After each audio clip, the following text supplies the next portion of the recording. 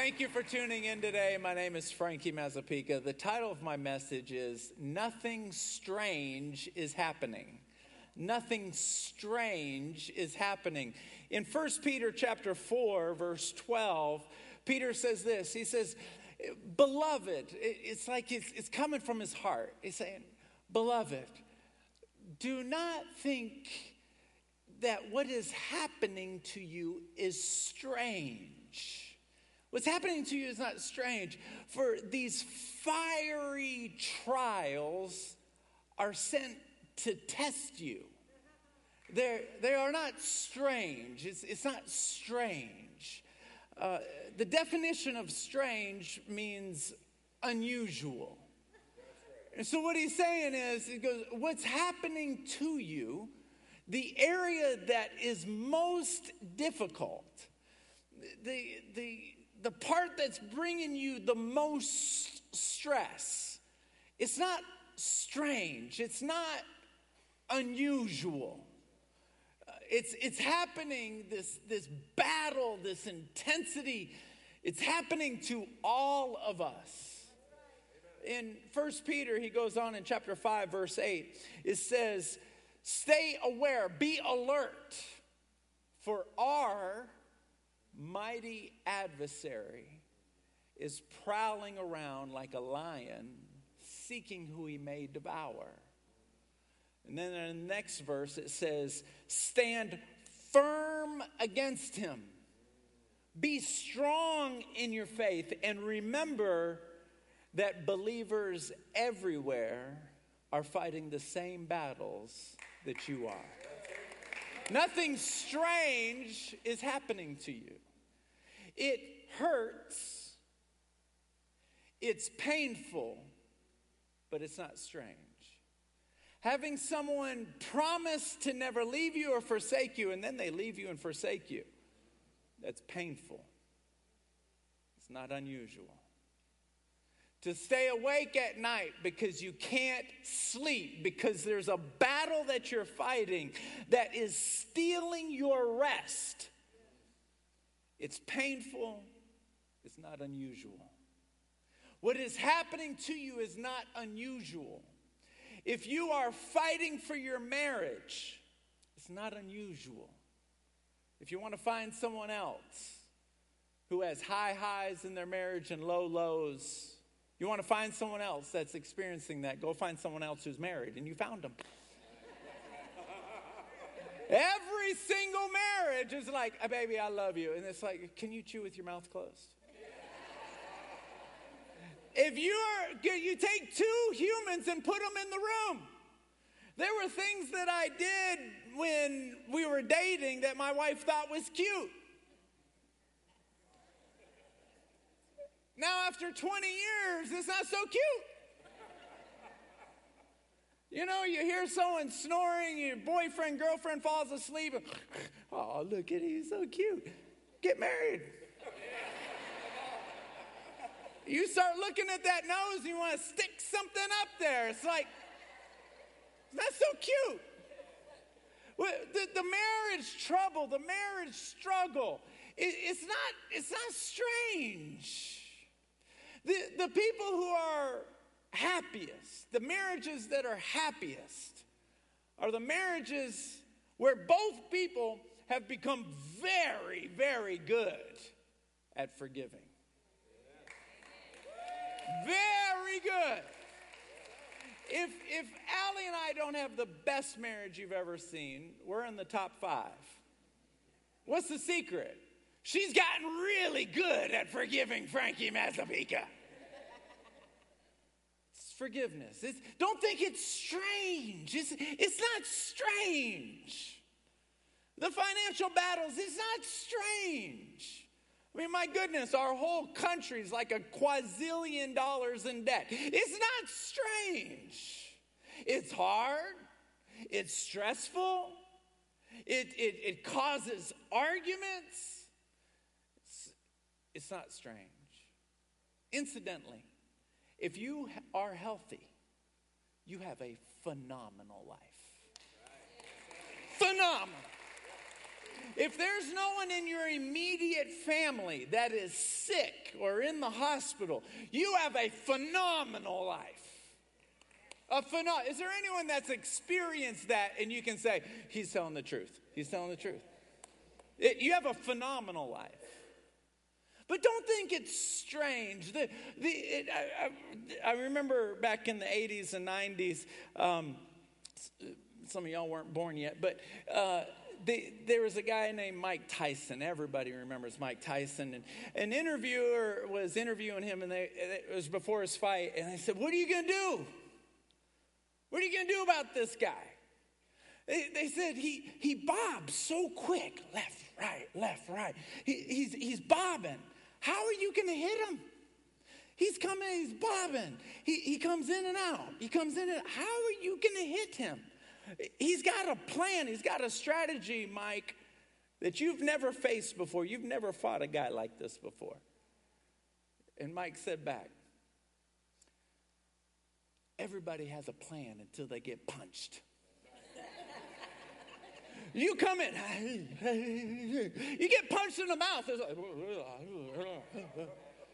anyone can come in and say, come on.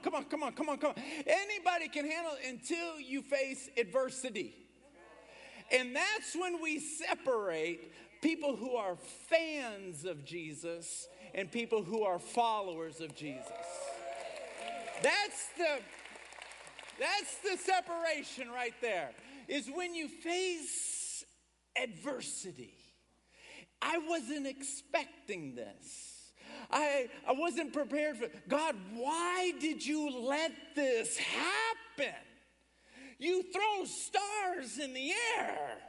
How could you not stop this? Why did you not stop this? How did you? That's called adversity.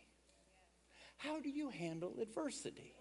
There's a remnant on the earth right now. Romans chapter 11, verse 5. It says, at this present moment, there is a remnant called by grace. At this present moment, there is a core of believers that have already made up in their mind and their spirit and their soul, if you don't answer another prayer of mine again, I'm still worshiping you.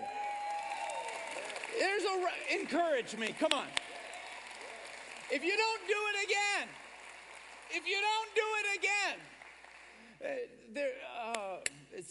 it's Psalms or Proverbs. Let me think. Hold on. It's Proverbs. Proverbs chapter 12, verse 34. It says, out of the abundance of a man's heart. What's it say? Yes, thank you so much. God bless you. Out of the abundance of a man's heart, the mouth speaks. If you ever want to know what's inside of a person's heart, just listen to how they talk. And so they may say, I'm a follower of God, I'm a Christian, but when you listen to them talk, there's something about what they're saying that doesn't make sense. It's like they got the words right, but the tune is off. Do you know what I'm saying? It's like, I'll give you an example. If you sing, Mary Had a Little Lamb. Mary had a little lamb, little lamb, little lamb. Words are right, tune is right. But if I say, Mary had a little lamb, little lamb, little lamb, she had a little lamb, it's like, you got the words right, but the tune is off. There's something wrong with what the tune is off. Have you ever met a person that says, I love Jesus, and you're like, you're saying it,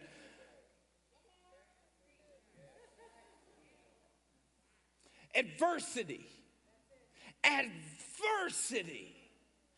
How many people do we know? If God is real, then blah, blah, blah, blah, blah, blah. Adversity. There's two things that Satan wants. Number one, he wants your faith. Number two, he wants your prayer life. I'm going to talk about those two things and then I'm all done. Number one, he wants your faith. In Mark chapter 8, Jesus is on a boat with his 12 disciples. And they're arguing.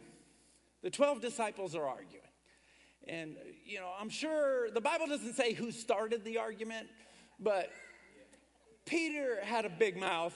We all know it was probably Pete, right? He had a big mouth. I'm not hating on him because I relate mostly to him. But they're on a boat, and so just give me some liberty here. Pete turns around and says, John, did you bring our lunch? John says, what, am I the lunch guy? No, I didn't bring any lunch. Why would you think, what, did you bring any lunch? Peter's like, are you serious? James, did you bring our lunch? And James and John were brothers. John's like, hey, you pay attention to me. Don't talk to my brother. Did you bring in? They get into this big argument. And of course, Bartholomew in the entire Bible, it just says his name. He didn't say anything. So he's standing there like,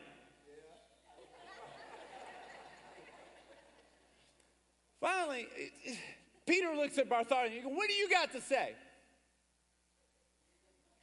Jesus steps up and goes, what are you guys arguing about?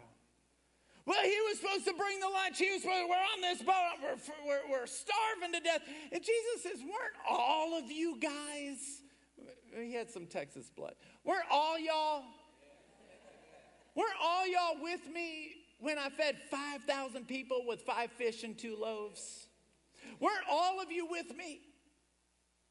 Weren't all of you with me when I fed 4,000 people? We had the largest fish fry in the history of mankind together. You guys were all there. Pete, how many baskets of leftovers did we have after we fed 5,000? 12. Bartholomew, you're going to speak up now. How many baskets did we have left over when I fed 4,000? Tell Jesus it was 7 baskets. I don't know what his deal was. He didn't like to talk a lot. 7 baskets. And then Jesus says this. You remember what I did for you. Why are you doubting me now? See, that's a good time. Come on, help me out. You got there before I got there. You know where I'm going with this.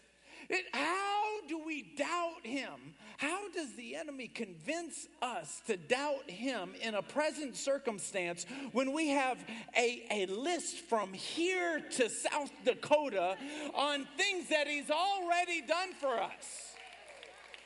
I remember I was 15 years old and we were broke. I mean, broke. Some people say they were broke and they weren't broke. Like Hollywood movie stars, they're like, I'm broke. I'm like, you don't know what broke is. If you're driving around in a Bentley, you're not broke. I remember my dad called me into the room and he said, you see this $100? Because this is the only money we have. Now, some people say that this is all they got and they got like stuff in the bank. No, 0, 0, 0, 0. This is the only money we have. He goes, what you're about to see is a miracle.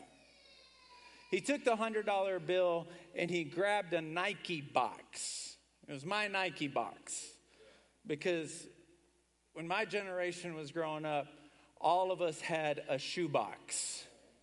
Under the bed, hiding, maybe the generation before me. Every single note from a girl went inside that box. Are you with me?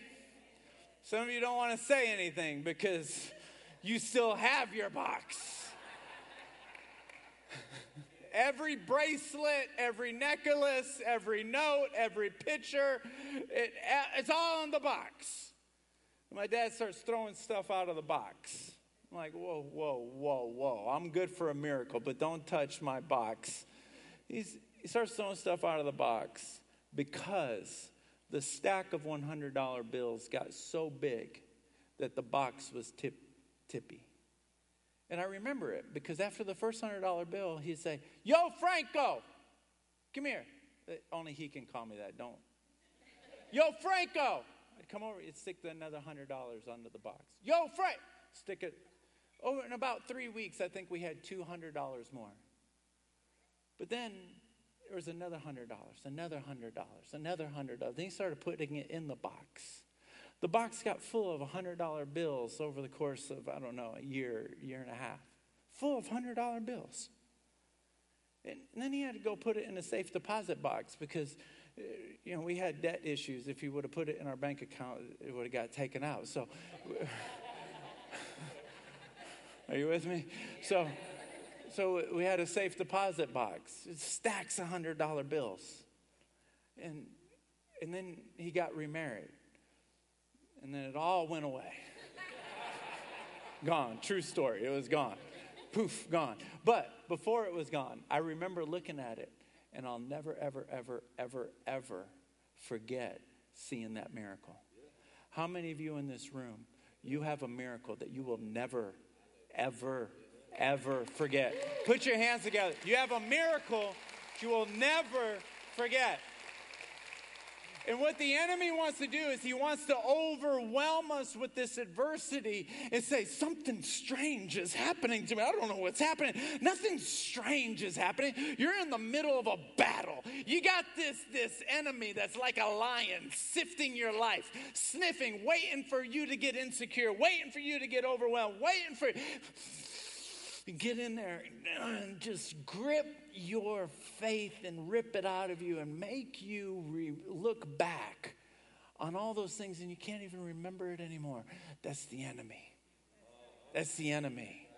The more you think about your testimony, the more you think about it, the more you say, well, it happened 20 years ago. Talk about it anyway. Talk about it anyway. Talk about it. In Revelation 19:10, it says, the testimony is the spirit of prophecy. So when you talk about what Jesus did, you're really prophesying on what he's going to do again. Come on, help me.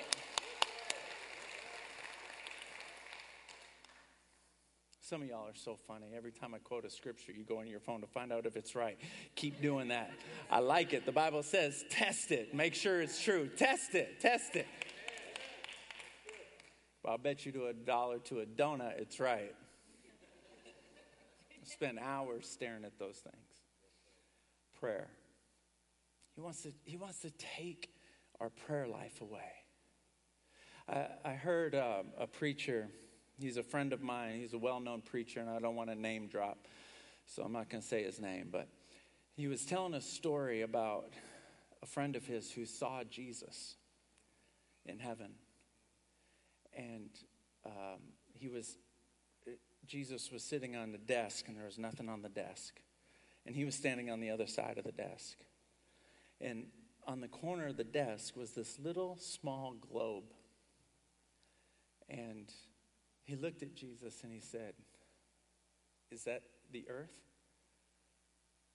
And Jesus said back, no, that's the universe. The Bible says that the ocean waters are in the palm of his hand. And this God, this creator, in Proverbs 8:17, it says, those of you who love me, you will seek me and you will find me. Jeremiah 29:13, it says this, you will seek me and you will find me when you search for me with all your heart. You're not playing games with me. You're not in, you're not out. You don't have these prerequisites for me. You've set your face like flint to seek me, and you will find me. This creator of the world, where the whole the scientists can't even come up with how many galaxies there are. Not stars, galaxies. They can't even come up with them. And he's like, that's just a little piece. And this being, where Acts 17:28, we are in him and walking in. We are in him. He's not up there. We are in him, walking and in him. And he said, I want to talk to you. And I want to have a relationship with you. And all Satan wants to do is to take your faith and to keep your mouth shut. Too many people are settling for praying in their head. If you can't open your mouth and pray, you have to ask yourself why. And I would propose that for the people that can't get their mouth open and say the name of Jesus, that the spirit of Satan has put a lock on your jaw. And you just cannot get that mouth open. You can think it, but you can't say it. The Bible says in Romans chapter 6, verse 13, let your entire body be an instrument. Be an instrument. Your hands, your mouth, your soul, your whole body. Be an instrument. If you can't open up your mouth, you have to wonder if someone has taken that instrument. No. If you don't know how to pray, then just spend 10 minutes saying Jesus over and over again. You probably aren't going to come up with anything better than that anyway. Are you with me? Encourage me this morning. Last Monday, I felt like the Lord, I don't like talking about how long I pray because I don't want anyone comparing themselves. Some of you, I just looked at a lady in the back. She prays way longer than I do. But on Monday, I felt like the Lord told me to pray 2 hours. On Tuesday, I felt him tell me, I want you to pray for 3 hours. It was fascinating because on Wednesday, I went for a run early in the morning. I got done running, and I knew the Lord was speaking to me. It was just like quick and fast. He said, celebrate your wife and celebrate your family. Because if someone in your family were to get cancer, you would wish you celebrated them more. I was like, it hit me. 4 hours later, my wife calls me up. She says, I just left the doctor's office, and they found a nodule, and the doctor said it could be cancerous. It's full, it's hard. Could be cancerous.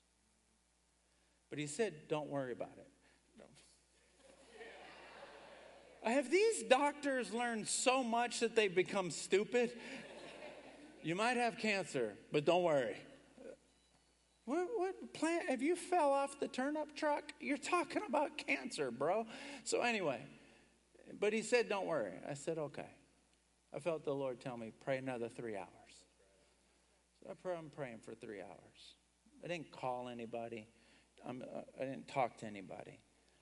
I'm praying. I feel like the Lord, not out loud, just right down in here, it's going to be okay. I don't know what the chapters are going to look like. I just know at the end, everything's going to be okay. Right? So I'm so sure about this. I'm so sure. It's like overwhelming peace. It's going to be okay. Overwhelming peace. That for 3 hours, I tried to bring it up. Lord, I need you to touch my wife. And as soon as I'd say that, I'd get bored and get distracted. ADD would kick in full throttle. And I'm like, man, I cannot pray about this situation, but I'd pray about you. Lord, I don't know where they're at, and I feel fire in my bones. Pray for I don't care where they are. Touch them, God. And I feel fire, but then I'd go back to my wife, and it's like, that's already taken care of. Don't worry about it. So I come home, my wife, eyes bloodshot, makeup everywhere, tears coming down. Well, she doesn't know. I didn't even tell her. In fact, she's finding out right now as I'm telling you this story. Because I didn't want to tell her. The Lord told me if someone in my family gets cancer, I'm going to regret it 4 hours ago. I didn't want to tell her that. It would freak her out. It was freaking me out. But I'm standing in the kitchen, and she's talking, and I'm like at complete peace. But now I'm nervous because now I look like I don't care. Husbands, you know how much trouble. If they say they broke a fingernail, the world needs to stop. And so I had to get transparent real quick. She's too smart. I said, look, Allie, I do care, but I just finished praying for 3 hours. I know everything's going to be okay. So I'm not trying to minimize it. I'm not trying to not acknowledge it, but I just know everything's going to be okay. The next day, the Lord, pray another 3 hours. I pray 3 hours. Somehow or another, it's very hard, many of you know, how to get an appointment when you want it. Well, they had an opening. She was able to go get her MRI the very next day, which is that alone was a miracle. You know that. So she says, hey, I'm going to go get an MRI. And so I'm praying. I'm like, God, I already know you got this taken care of. I feel the peace. I'm not going to ask you to take care of it anymore because I know. But I am going to ask for this. And I closed my eyes. And I did this exact thing. I want you to reach into her and grab that nodule and pull it out. And then I did this with my hand. And I did it again. I said, I know it's going to be all right, but just take it out. See, sometimes you have to see in the spirit before you can see in the natural.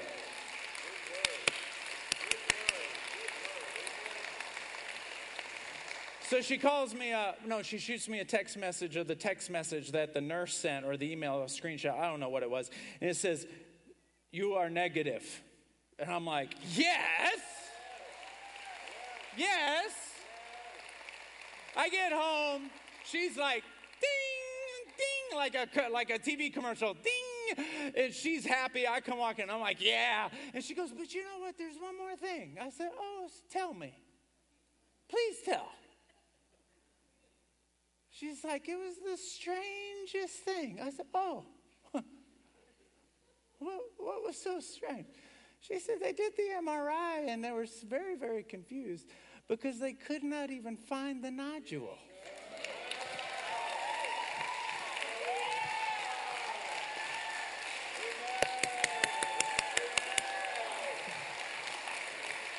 Couldn't even find the nodule. Now, there's been moments where I have faced adversity, and I look back and I go, Frankie, you know better. But this week,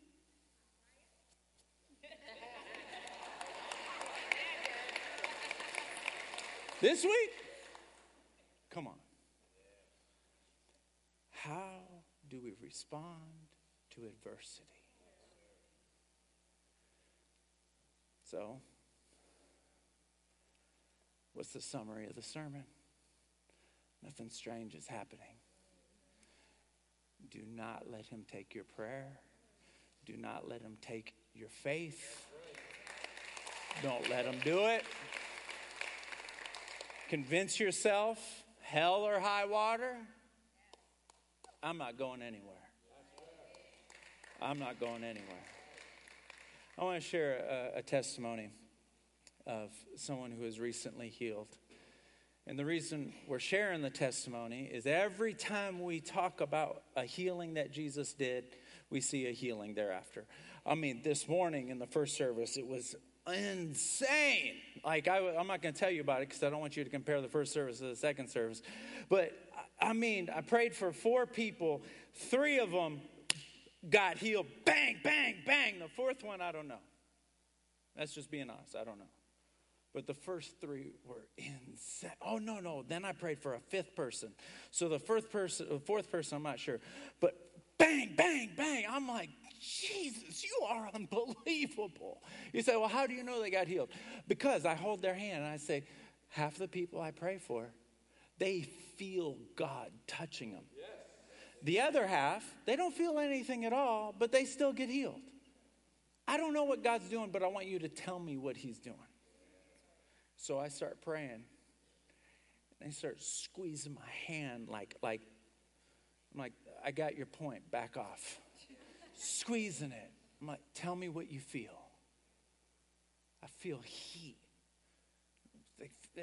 I'm not going to tell you because I don't want you to expect what they expected. You just need to expect that God's going to heal you.